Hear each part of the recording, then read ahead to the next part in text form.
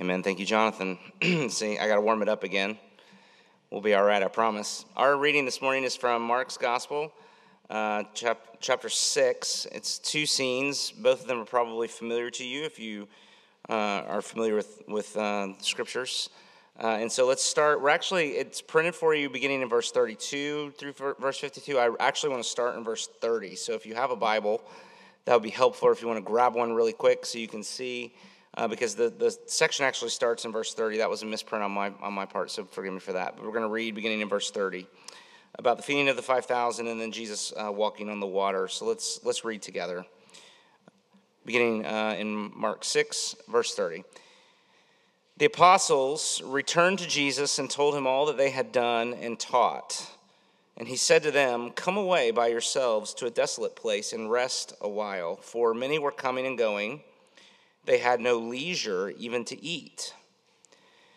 And then picking up in verse 32, and they went away in the boat to a desolate place by themselves. Now many saw them going and recognized them, and they ran there on foot from all the towns and got there ahead of them. And when he went ashore, that is Jesus, he saw a great crowd, and he had compassion on them because they were like sheep without a shepherd.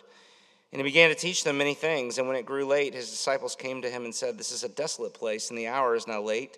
Send them away to go to the surrounding villages, countryside, and buy themselves something to eat." But he answered them, "You give them something to eat." And they said to him, "Shall we go and buy 200 denarii worth of bread and give it to them to eat?" And he said to them, "Well, how many loaves do you have? Go and see." And when they had found out, they said, 5, and 2 fish.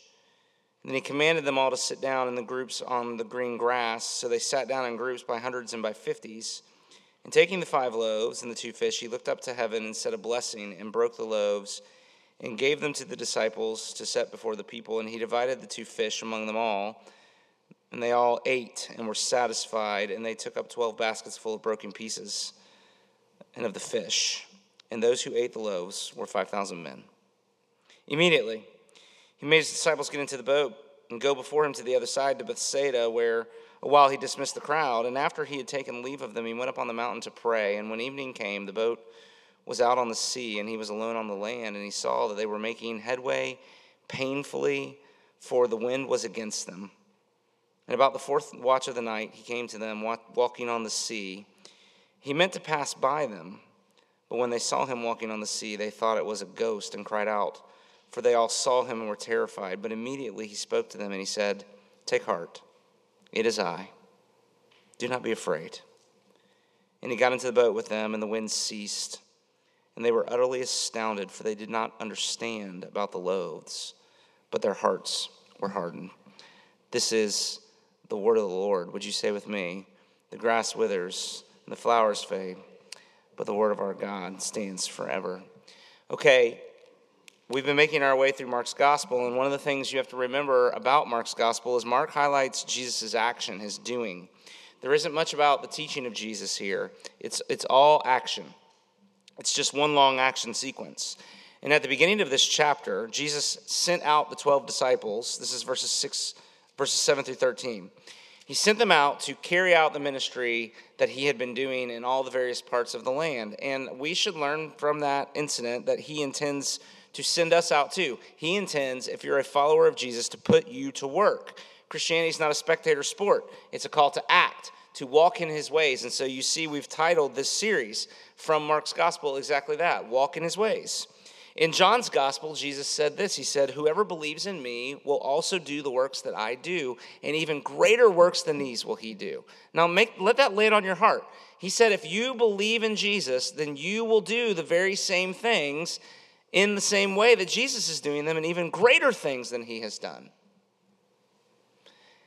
Here's what that means. Following Jesus as a disciple of Jesus, following Jesus means a busy life, which also means it's absolutely crucial that we learn the other part of this, and that is the way that he invites them here away from that, to unplug for a time, away into the desolate place to be with him. And this is how this particular part of the passage begins in verse 30. It had been a very busy season of ministry for Jesus and his disciples. Mark says that there's so many people. He talks about the people coming and going. And it says in verse 31, and I wish so badly we had it printed, but if you can find a way to get your eyes on it, in verse 31 it says, there were so many people, such a volume of people coming and going in and out of the day-to-day of Jesus and his disciples that they could not find time to eat. They had no leisure, it says there in verse 31. They couldn't even find time to take a break. It was like an episode, like the craziest episode of ER, but always. No time to take a break. People everywhere, coming and going, so much so they had no leisure. And that word leisure is really important in verse 31.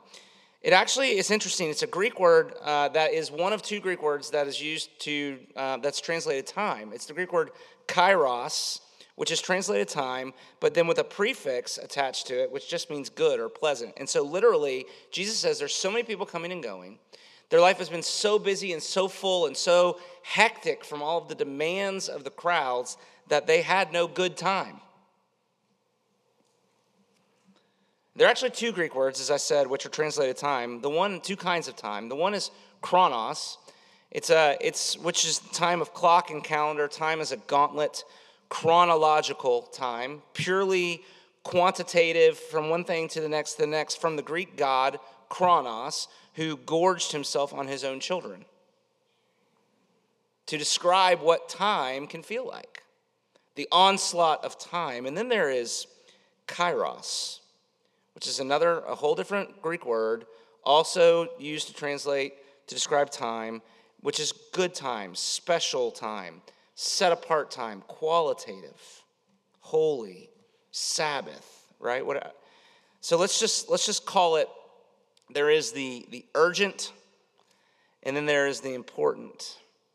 And what we learn as this text is being set up for us is the days here with Jesus and his disciples were so filled with so many urgent things that they had begun to lose time to invest in the important stuff.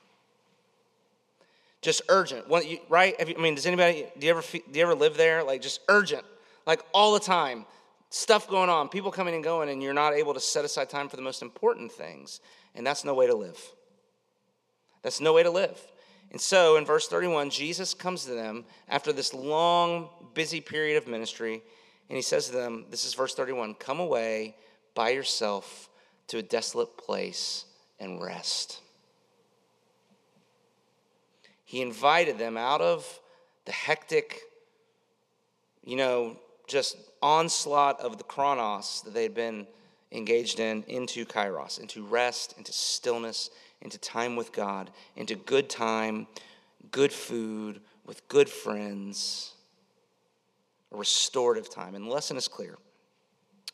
And here it is, that the way of Jesus is to be growing in your love of people and in your ability to help those people. Paul Miller is the one who noted this. He said, Jesus, he loved people and he had the power to help them, which meant he had a busy life. He was just a busy person. And if you believe in him and God's Spirit is in you to make you more and more like him, as you become more and more like him, then you should expect a couple things to happen in your life. You should expect that you're going to, because of the work of the Spirit in your life, you're going to find that you love people more and more. And as he matures you, he's developing in you a greater ability to help them. And as you love people more and more, and as you develop into a person who can actually help people more and more, guess what? You're going to be busy too. So following Jesus is a cardio workout.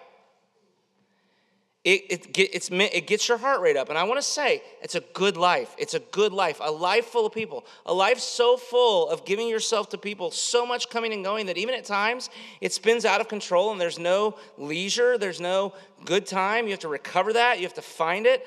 Sometimes it feels like there's not even times to eat. Moms, a life of your kids coming and going and it's so busy that you don't know how you're going to get dinner ready at 6. That's a good life. Right? It's a good life. Ashley and I have tried to model this for our kids.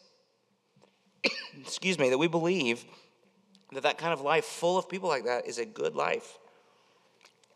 I'm genuinely sincere. You may not believe me when I say this. This is the most sincere thing I know to say to you is the hardest part of my life in being a pastor of a church. The hardest part is there are too many of you for me to know and love the way that I would like to know and love all of you. It's a good life, but here's the thing. If the way of Jesus is to be growing in your love for people and your ability to help them, and so if that's the case, then you should expect to regularly feel overwhelmed by all the people and all their needs. If you're following Jesus, that will be a regular experience of your life. And if it's not, then you really need to question whether your priorities align with his. That's the kind of life Jesus wants to lead you into. It's also why he wants to teach you how to practice kairos and not just chronos. To learn the skill of choosing what is important over what's urgent, to come away and rest. And so Jesus is here inviting them, and he's inviting us to stop trying to run your life for 1 minute and to trust him and to take some time to just be with him and let him serve you and tend to your heart. That's the gentle, kind Savior and shepherd he is. He wants to do that for you. But I wonder, how does that feel? I'd like for you to try to answer that question as he invites you into that, to come away by yourself to a desolate place and rest for a while. How does that feel? How does that invitation feel to you? Does it feel unnecessary? Does it feel intimidating? Does it feel impractical? Does it sound wonderful? Take a temperature of your heart. And then let's talk about it a little bit. You see, Jesus invites you to come away and rest out of the busy life that he calls you to also find rest. But there are a number of things we need to talk about then. Well, then why does it come so hard? Why is it that we don't rest? Why do we have such a hard time with this? And how is it that we can come to rest? And when will it finally start to happen that I learn how to do this work and rest thing that he calls me to here? You see those 3 things? They're the 3 points of the outline that I've given you. So we just want to take our time and walk through this text along those 3 headings by starting with first. So why is it? Jesus invites us, come away by yourself to a desolate place and rest for a while. But why is it so hard? Why do we find it so hard? Well, it's really a fascinating scene here. And we're really going to clue in on verse 50 of this text. The 3 points of the outline are really the 3 statements Jesus makes there. But I want you to see this scene of the disciples. The disciples are out on the lake again. And have you noticed, in Mark's gospel particularly, bad things happen to them when they're on the water? Wouldn't you think they would have sold the boats by now and just been like, you know what? It's not worth it. Every time we go out there, something bad happens. And it's funny, I've been to the Sea of Galilee, and you read about the storm. I mean, it's when you're there, you're like, really? Was it really? Like these big storms, it's a lake, guys, basically. I mean, it's a lake. But nevertheless, the wind would come down, and so they just got into trouble when they got out there. And in the world in which the Bible was written, water was a symbol for the chaotic, unpredictable parts of life. It was a metaphor. And so in Genesis chapter 1, verse 2, the earth, before it was created, there were 3 things that were said about the earth. It was formless, and it was void, and you know what the third thing was? It was watery. It was emptiness and chaos, and there was water. And God then came, and he brought order and goodness out of the chaos. And so the water is the symbol of anti-creation, of the chaos, of the unpredictability, the chaotic things that happen in life. The disciples are out on the water, and that's exactly what's happening to them. Look at verse 48. It says they're battling a storm. They're making, I love this phrase, they're making headway painfully because the wind was against them. Anybody felt that way in recent days? Anybody stay up at night with the wind blowing up against the house? I wonder if it describes how life feels. For many of us, I think it does, especially of late, making headway painfully because the wind was against them. And so the result of enduring life like that, of just experiencing life like that, is too often what happens to us as we make headway painfully against the wind against us, is we can easily begin to lose heart. We lose heart.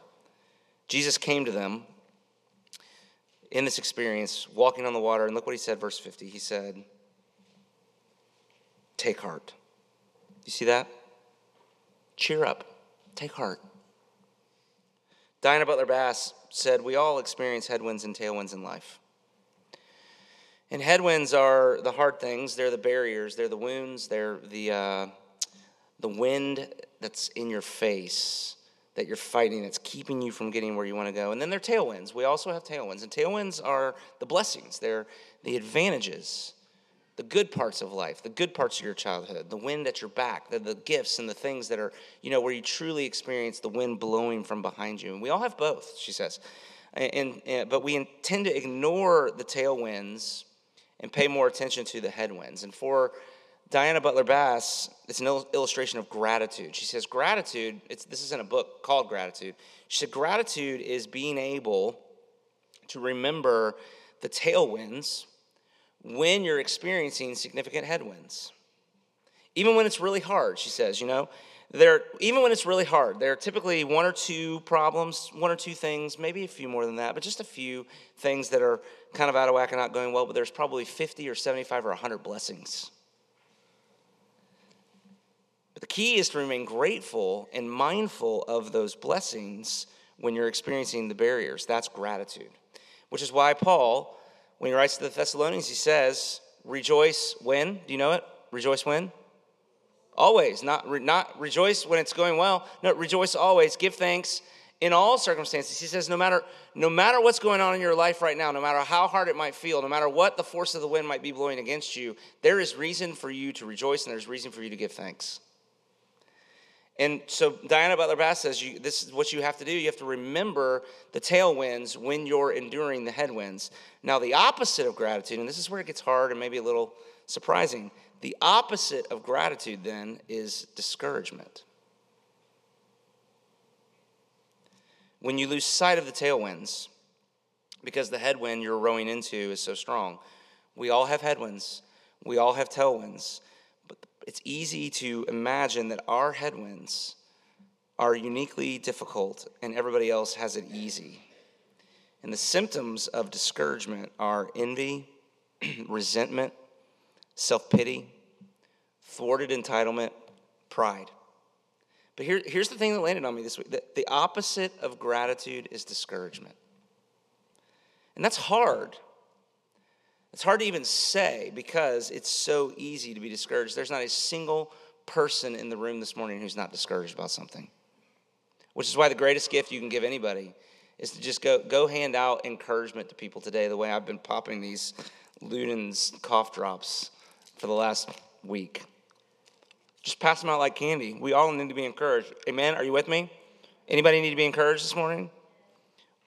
The disciples were discouraged. Think about that word, discouraged. They had lost heart. They were experiencing what Edwin Friedman calls a failure of nerve. They were without the inner strength and fortitude that they needed to stand firm against the storm. And when you lose your nerve like that, it's hard to relax. Right? I mean, it's hard to relax. And here's why that's a problem. This is a problem because there are always headwinds and tailwinds, which means this is not the good news part of the sermon this morning. There's a baseline of hard. You with me? I mean, there's just a baseline of hard in life. It's always hard. Now, sometimes it's harder. And then only every now and then can it be hardest. But it's always hard. And so if it's always hard, then you need a certain something on the inside if you're ever going to find rest, because things are never, hardly ever exactly the way you wish they were. And so we have to change strategies here, stop trying to engineer our circumstances in order to find, the good time, and instead go all in on developing personal depth. And to do that, we have to fight for courage. Because C.S. Lewis said, courage is not simply one of the virtues, it is the form of every virtue at the testing point, which means without courage, you never develop any of the other character qualities that you need. You won't ever develop patience or joy or perseverance. You'll give up too soon. You won't go through the hard thing that develops those things so that the next time you go through a hard thing, you have what you need. You got to have courage. Without courage, you'll never find rest. You may vacate. You may have the means to relocate your work remotely from, and work remotely from the beach or the mountains, but to really step away, to find an eremos, to put everything else on hold, right? To just be with God, to step out of the chronos and into kairos, it takes incredible courage. You have to be able to look past the headwinds and remember the tailwinds and give thanks and rejoice. And that's what it means. That's what it means to take heart. Jesus says, take heart. He wants them to say, give thanks, rejoice, don't forget. All the I know this wind is blowing hard in your face. Don't forget all the things that are at your back as well. And sometimes you've got to get away and find your heart again. But sometimes you got to deal with your discouragement and you got to find your heart so that you can have the courage to get away. Do you see? But discouragement is the enemy. Discouragement, and every one of us. So we're all sinners in the sight of God this morning because not a single one of us is immune from discouragement. We all need God to come and work in our lives in this way. So the second question then is, how can you do that? How do you find courage then? If discouragement's the problem, where does the courage come from? How can you find the courage and the strength, the inner poise and resolve to be a person who can step out of the busyness and finds a place to rest? You need a faith sight of the power and majesty of God, is the answer the text gives. And this is exactly what happens to the disciples. Jesus came to them walking on the water. This is chapter 6, verses 45 through 52. And it says in verse 48, it's really interesting. It says he was about to pass by them. Do you see that? Look, I want you to get your eyes on it. So take a minute, find it in the worship folder or in your Bible, verse 48, because it's odd. It says he was about to pass by them. Okay? He meant to pass by them. Now, what does that mean? It's very intentional language. And it's from the Old Testament. In Exodus chapter 33, which we read earlier, Moses was going through a pretty discouraging time. He had really lost heart. He was really at the end of his rope with the Israelites. He was ready to just be done with them. God was ready to be done with them. If you remember, they have this little powwow up on the mountain, and God says, those people drive me crazy. And Moses says, they drive me crazy too. And they're like just kind of going back and forth. And God says, I know what? Why don't we just get rid of them and I'll start over with you? And Moses says, no, there's too much at stake for that. What I need to see your glory. Moses has the intuition to know what I need is to see the beauty and the majesty and the glory and the greatness of God. And so he's discouraged. It's right after the golden calf. He's ready to throw in the towel. And it's a remarkable interchange. He says, oh, Lord, God says to him, he says, Moses, you're my man. I'm with you. You're my guy. I know you by name. And Moses responds and says, you know me by name, God, but I don't know you by name. Would you show me your glory? Would you make yourself known to me? Would you reveal yourself to me?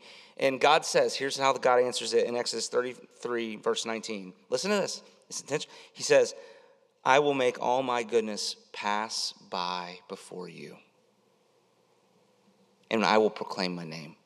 And then it says, God came down on the mountain where he was, and he put Moses in the cleft in the rock, and God passed by in front of him, and he proclaimed his name. And it was a revelation of God's character and his nature and his glory and his majesty. It was the exact thing Moses needed to jolt him out of his discouragement. The same thing happens later in the Old Testament. In 1 Kings 19, the prophet Elijah was discouraged. I mean, he was in full-blown pity party mode. It was right on the heels of his defeat of the prophets of Baal on Mount Carmel. It was the high point of his ministry, and then Queen Jezebel put a bounty on his head, and he was on the run, and he ran away in fear. He laid down by a creek, and he basically said to the Lord, just kill me. Get it over with and just kill me. He's depressed. He's discouraged, and God came to him in that moment, and here's what it says in 1 Kings 19:11. The Lord passed by Elijah. Again, it was a revelation of God's glory, meant to encourage Elijah's faith. So when Mark describes Jesus walking on the water, and then he uses that phrase, he says, he meant to pass by them. He's recalling these stories to make a point. He's saying that Jesus walking on the water here is an even more real and more powerful revelation of the power and majesty of God than even Moses and Elijah experienced. Just as those experiences for those two men were meant to comfort and encourage them and jolt them out of their discouragement, to take their eyes off. See, the problem with both of them is they had taken their eyes off of God and put them on their circumstances. And God comes to say, no, take your eyes off of your circumstances and he wants to cause them to marvel and think about his beauty and wonder and glory instead. It's the same here. There's a storm. Yes, there's wind in their face. Yes, but in the middle of that storm comes one walking on the water who is greater than the storm. You see it? And he comes to pass by, the maker of the sea, passing by to make himself known. And look at what he says to them. He says, take heart. Look there, verse 50. Take heart. And it's just really simple. It is I. I'll give you one guess what that actually says in the Greek. Maybe you can guess it. Take heart. I am. That's what it is. I am. Which is the name of God. The I am that I am. This is Exodus 3, verse 14. It's that revelation of the name of God given to Moses there that describes God's self-existence and his self-sufficiency. He's dependent on nothing or on no one outside of himself. He is inexhaustibly great. And Jesus comes to them and walking on the water, and he says, don't be discouraged. I am. The I am is here. It's me. I am the maker. I am the Almighty. This storm is nothing in comparison to me. Don't be afraid. Don't be discouraged. I mean, and don't you see, this is how you can come away and rest. When you get a faith sight like that of the power and majesty of the I am, Jesus said to the disciples, take heart. It's me. Don't be afraid. I'm here. And the text says this in verse 51, when he got in the boat, the wind ceased. And that, I think, is the point. If you remember the last time they were in the storm, Jesus spoke to the storm, and the storm calmed down. But these words were meant to calm them. He spoke to them. He says, take heart, it's me. Don't be afraid. I'm here. Everything's going to be okay. And when that comfort, when the comfort of that truth makes its way into your heart, then that is the thing that can settle you down, no matter how hard you're straining against the headwinds. But the question is this, is Jesus in your boat? That's kind of cheesy, so let me say it like this. That's not the title of the sermon. Is Jesus in your boat? But here's the lesson. Here's what that means. And it's until he got in the boat, right? It's when he got in the boat, the wind ceased. I'm trying to make something of that. But here's the question. Do you know he's with you, even in the worst storm? Do his words have a home in your heart? Are you abiding in the truth? Are you clinging to his promises? Are your eyes focused on him, or have they drifted? Have they drifted to whatever the storm is that you're going through, to the winds and the waves that's gathering around you? When Jesus got in the boat, the wind ceased. Is Jesus in your boat? Do you have a conscious sense of his power and his presence and his promises, even when it feels like you're tortuously rowing into the wind and getting nowhere? If so, then you will find rest. You'll be able to put your oars down and trust him. And here's the truth. And I was preparing for this as the hurricane was coming, and this just landed on my heart in a significant way. But here's the truth. Headwinds, we all have headwinds and tailwinds. Headwinds, as well as tailwinds, headwinds are providences. Headwinds are providences. Listen to Psalm 148. The psalmist says, praise the Lord. Fire and hail, snow and mist. Remember, this is like Tuesday morning as this thing's barreling down on us. Stormy wind fulfilling his word. That's something. But here's the question. Is that truth frightening or is it comforting? Does it fill you with dread or delight? And there are questions you have to ask of yourself. Are you the captain of your own soul? I mean, to borrow a line from William Ernest Henley, are you the master of your own fate? What if that headwind is driving you to where you do not want to go? But what if it's taking you in the very direction of your very worst fears, but it's exactly the place God is trying to get you because he means to save you from that place? What if, in rowing tortuously against the headwind, you're fighting him? Stormy wind fulfilling his word. Isn't that's something, isn't it?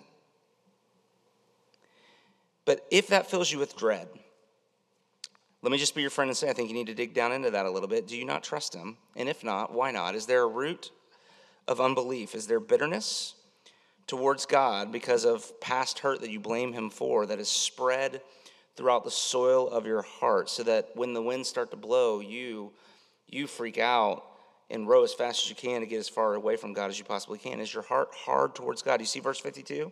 That's their problem. Their hearts are hard. Is your heart? What about your heart? Is your heart hard towards God? Maybe that's why it's so hard for you to rest. And that's good news, because if that's the case, then you can repent of that. You can start this morning turning away from that. But thirdly, let's just finish this up, because my voice is about to give out. And let me just say, if you're anything like me, you read this and you think, okay, I get it, but when is it actually going to happen? When is something going to change, and I'm actually going to become a person who can take Jesus at his word and learn to trust him and settle down and not be quite so worked up in everything that I'm doing? When will I finally learn to come away and rest? And if you wonder that, if you're like me and you wonder, when will this happen? When will I stop being so afraid and trust Jesus and be able to relax? It says in the text, verse 51, that they were utterly astounded. Do you see that? By Jesus walking on the water, they were shook. That word describes the opposite of calm and quiet. They were stirred up. They were troubled because they were afraid of Jesus, but they did not yet fear him. And there's a difference. I said this a few weeks ago. It's not enough to know that Jesus is the great I am. He comes walking on the water saying, I am. It's not enough just to know that he's the I am. You also have to know that he's good, that he's inexhaustibly great and also inexhaustibly good. And it says, verse 52, that they were terrified because they did not understand about the loaves, but their hearts were hard. See, their hearts were hard because they were only convinced about his power, but they didn't yet trust his love. And if you think God's heart towards you is hard, then you will harden your heart to him. But when you see how wide open his heart is in fact to you, then you will open wide your heart to his love as well. And that's when you'll start to learn how to come away and be with him to rest. When you see that the great God is also a good God, then you will tremble, but it'll be for an entirely different reason. You'll fear him without being afraid of him. And his goodness will begin to melt your heart when you understand about the loaves. That's the key. So let's just take one more minute, go back and look at that scene from earlier. We're going to come back to it in a few weeks, so we don't have to deal with all of it here, but we don't have much time. But what is it about the loaves? What is it specifically about the loaves? And Jesus walking on the water reveals that he is the I am. He is the Lord. Jesus feeding the 5,000 reveals that he is the Lord, our shepherd. Notice how the crowd is described. If you look up in that earlier scene, verse 34, it says they were like sheep without a shepherd. And it's another loaded sentence. In the Old Testament, the same wording is used to describe Israel as they wandered in the wilderness. It's kind of it's something that the Old Testament prophets and writers repeat over and over again to describe the spiritual and physical desolation and need of God's people. They were just lost. They were desperate. They were just wandering around with no leader and no real purpose or knowing what they were doing. And that's why these people followed Jesus everywhere he went. There were so many people, it says, they couldn't even eat. And when they tried to cross the Sea of Galilee, the people would run around to the other side and get there before, right? I mean, it's amazing. Think about, so Jesus is so self-aware that he's human too, remember? And he sees his men and he knows, okay, it's been a little much. We need to get away. So we're going to get out of here and we're going to go across the sea and we're going to get over to some place where we can be by themselves. And the crowd runs around the lake and is waiting there. Like your kid is at 6 o'clock in the morning at the side of your bed, right? What are we going to do today? What are we going to do today? Jesus is tired. The disciples are tired. They needed a break. And here's what I love the most. And yet it says that when they came to what they thought was going to be a quiet place where they could rest and recuperate and recover, they went ashore. And then verses 34 and 35, and it says, Jesus saw the crowds, and he had compassion on them. And he began to teach them many things. Now, to me, that's the real miracle, to be honest. Not even what comes next. The miracle was that Jesus' reflex was to be compassionate, not annoyed. Because when Drew saw the crowds,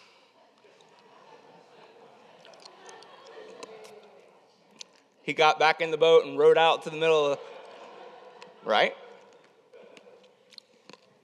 he hid in the bottom of the boat. When Drew saw the crowds, he was annoyed at how needy people are. Not Jesus. No matter how tired he was, no matter how in need of some PTO days he and the disciples might have been, he saw the crowds and he couldn't help himself. He had compassion on them because that is the reflex of God's heart towards his people. Always. Jonathan Edwards said, the glory of God that draws us in and conquers our sins is not the sheer size of God. It's not the sense of his transcendent greatness. It is the loveliness of his heart. In other words, it's not his greatness, but his greatness and his goodness. So Dane Ortlund in Gentle and Lowly, he writes, the Christian life is the long journey of letting our natural assumptions about who God is over many decades fall away, being slowly replaced with God's own insistence on who he is. That's just describing repentance and faith. And so what does this particular text insist is true of God? Well, he is not safe. He can walk on water. Hello, he's a superhero. He's not safe. But you are safe with him. You hear that? He's not safe, but you are safe with him. He is not safe, but he is good, and therefore you don't have to be afraid. In fact, that's what it means for you to fear him. Jesus is the good shepherd who lays down he sees the sheep and has compassion. Jesus is the good shepherd who lays down his life for the sheep. This miracle of the feeding of the 5,000 here is a parable. He is feeding them with bread in the wilderness to meet their physical needs, but he himself is the bread of heaven, and his body broken on the cross for your sins is the true bread. And if you believe in him, if you eat his flesh and drink his blood and all that strange language there in John 6, it says, then you will have eternal life. And not only that, you will never hunger or thirst again. And that's the lesson of the loaves, that the great God is a good God. That the great God, the I am, who came down and said to Moses, you can see my backside, but you can't see my face, because if you look up on my face, you'll die. The great God is a good God. The great I am, he cares for us to his own hurt. He laid down his life for us. He is always working for and arranging for our good. And with Jesus, there is always more than enough. Everybody in the story ate. Look at verse 43. Ate and was satisfied, and they took up 12 baskets full of food. Everybody ate. Everybody was full. And there were 12 baskets of food left over. Guess what? That's what life with Jesus is like. Okay, you don't believe that. That's what life with Jesus is like. All the time. So don't let your heart get hard. Just because the headwinds are so strong, remember about the loaves.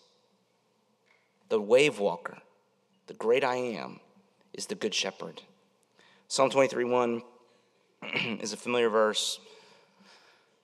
In a familiar psalm, the Lord is my shepherd, and you can finish it. What's the next phrase? The Lord is my shepherd, I shall not want. I shall not want, which means he's got it all taken care of. You can trust him. Look at the lengths to which he's gone to love you. He won't fail you now. Everything is needful that he sends. Nothing is needful that he withholds. And so the psalmist says it like this: taste and see that the Lord is good. Blessed is the man who takes refuge in him. Fear the Lord, for those who fear him have no lack. Listen to this verse.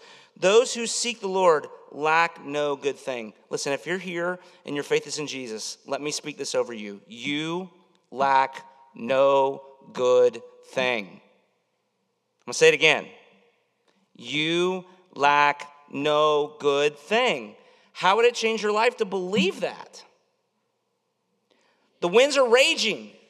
You're getting nowhere. You're tortuously rowing against it. You still lack no good thing. God is not holding out on you. He's not holding back. He will not fail to keep his word. His promises are true. You're probably just tired. That's where all those bad negative thoughts about him are coming from. You're probably just tired. Tired from trying to run the whole world instead of trusting him, and ending up disappointed that you, as it turns out, aren't sufficient. for doing it all on your own. So if that's the case, that if you'd say, yeah, that's me, or if you're just weary from the work of love, moms with the kids coming and going out of the room a million times a day, or coming and going to college and back, or whatever it might be, or the people coming and going, and so many people that there's no time for leisure, and you don't even have time to take care of yourself. If you are weary from that, what a great life. But if you're weary from that work of love, come away today. Today's a great day to take a break. Isn't it? The Lord's Day, to spend the day with Jesus and let his gentle heart fill yours with the courage that you need to keep going, because that is what he wants to do. And that's the invitation he offers this morning. But we say with the psalm, the hymn writer, when the hymn writer says, "The King of love, my shepherd is, whose goodness faileth never. I nothing lack if I am his, and he is mine forever." So let's pray that Jesus would teach us and give us the grace to meet him in that quiet place so that he could minister to our hearts. So, Heavenly Father, thank you for the gift of your Son. And Lord Jesus, we thank you that you are so gracious with us and so kind, that your friendship is so sincere and lovely to us, that you as a friend invite us, even in this moment, to step away from the exhausting work of trying to save ourselves and rule the world with our own strength and power and creativity. We're not up for that task. And it's why we get so discouraged so easily, so often. Forgive us the pride of trying to live that way, and give us instead the humility and the faith to look to you and to believe good things about you and to know that you are worthy of being trusted in everything, and then to find from that just this sweet freedom and rest that can come in being people who are able to embrace their own limits, because we know there's one who is without limit when it comes to his power and greatness, and also without limit when it comes to his compassion and love, and to put our lives in his hands, knowing they're great hands to be in. So help us even now to sing, to remind ourselves of the tailwinds of the goodness of God that so fill our lives, so that we might find our hearts again and take heart and be not afraid, and find the courage to love well and to rest well. And we pray it in Jesus' name. Amen. Don't try to live your life without your heart. It's a deadly thing to do. We're not made that way. But here's the good news, is that if we do that work, the way out of discouragement is gratitude. If we do that work of reminding ourselves of the goodness of God that's following us, then it can give us the courage that we need, in spite of whatever we might be facing, to say, listen, I know this to be true of him. And if it's true of him, it's always true of him. And I can trust it. And then to go, as he sends us into this great work of loving people, even to the points of exhaustion and being overwhelmed, but with the promise that he will always come to us in those places and invite us back into the rest that he gives. Isn't that great? And to learn to do that rhythm of life, knowing the promise of this benediction, that we are not alone, but because of the great work that Jesus has accomplished for us, the Father can now say these words of blessing over our lives. And so receive this benediction as the promise of God's heart towards you in whatever he sends you into this week. May the Lord bless you and keep you. May the Lord make his face to shine upon you and be gracious to you. May the Lord turn his face towards you and give you his peace, both now and forevermore. Amen. God bless you. Go in his peace.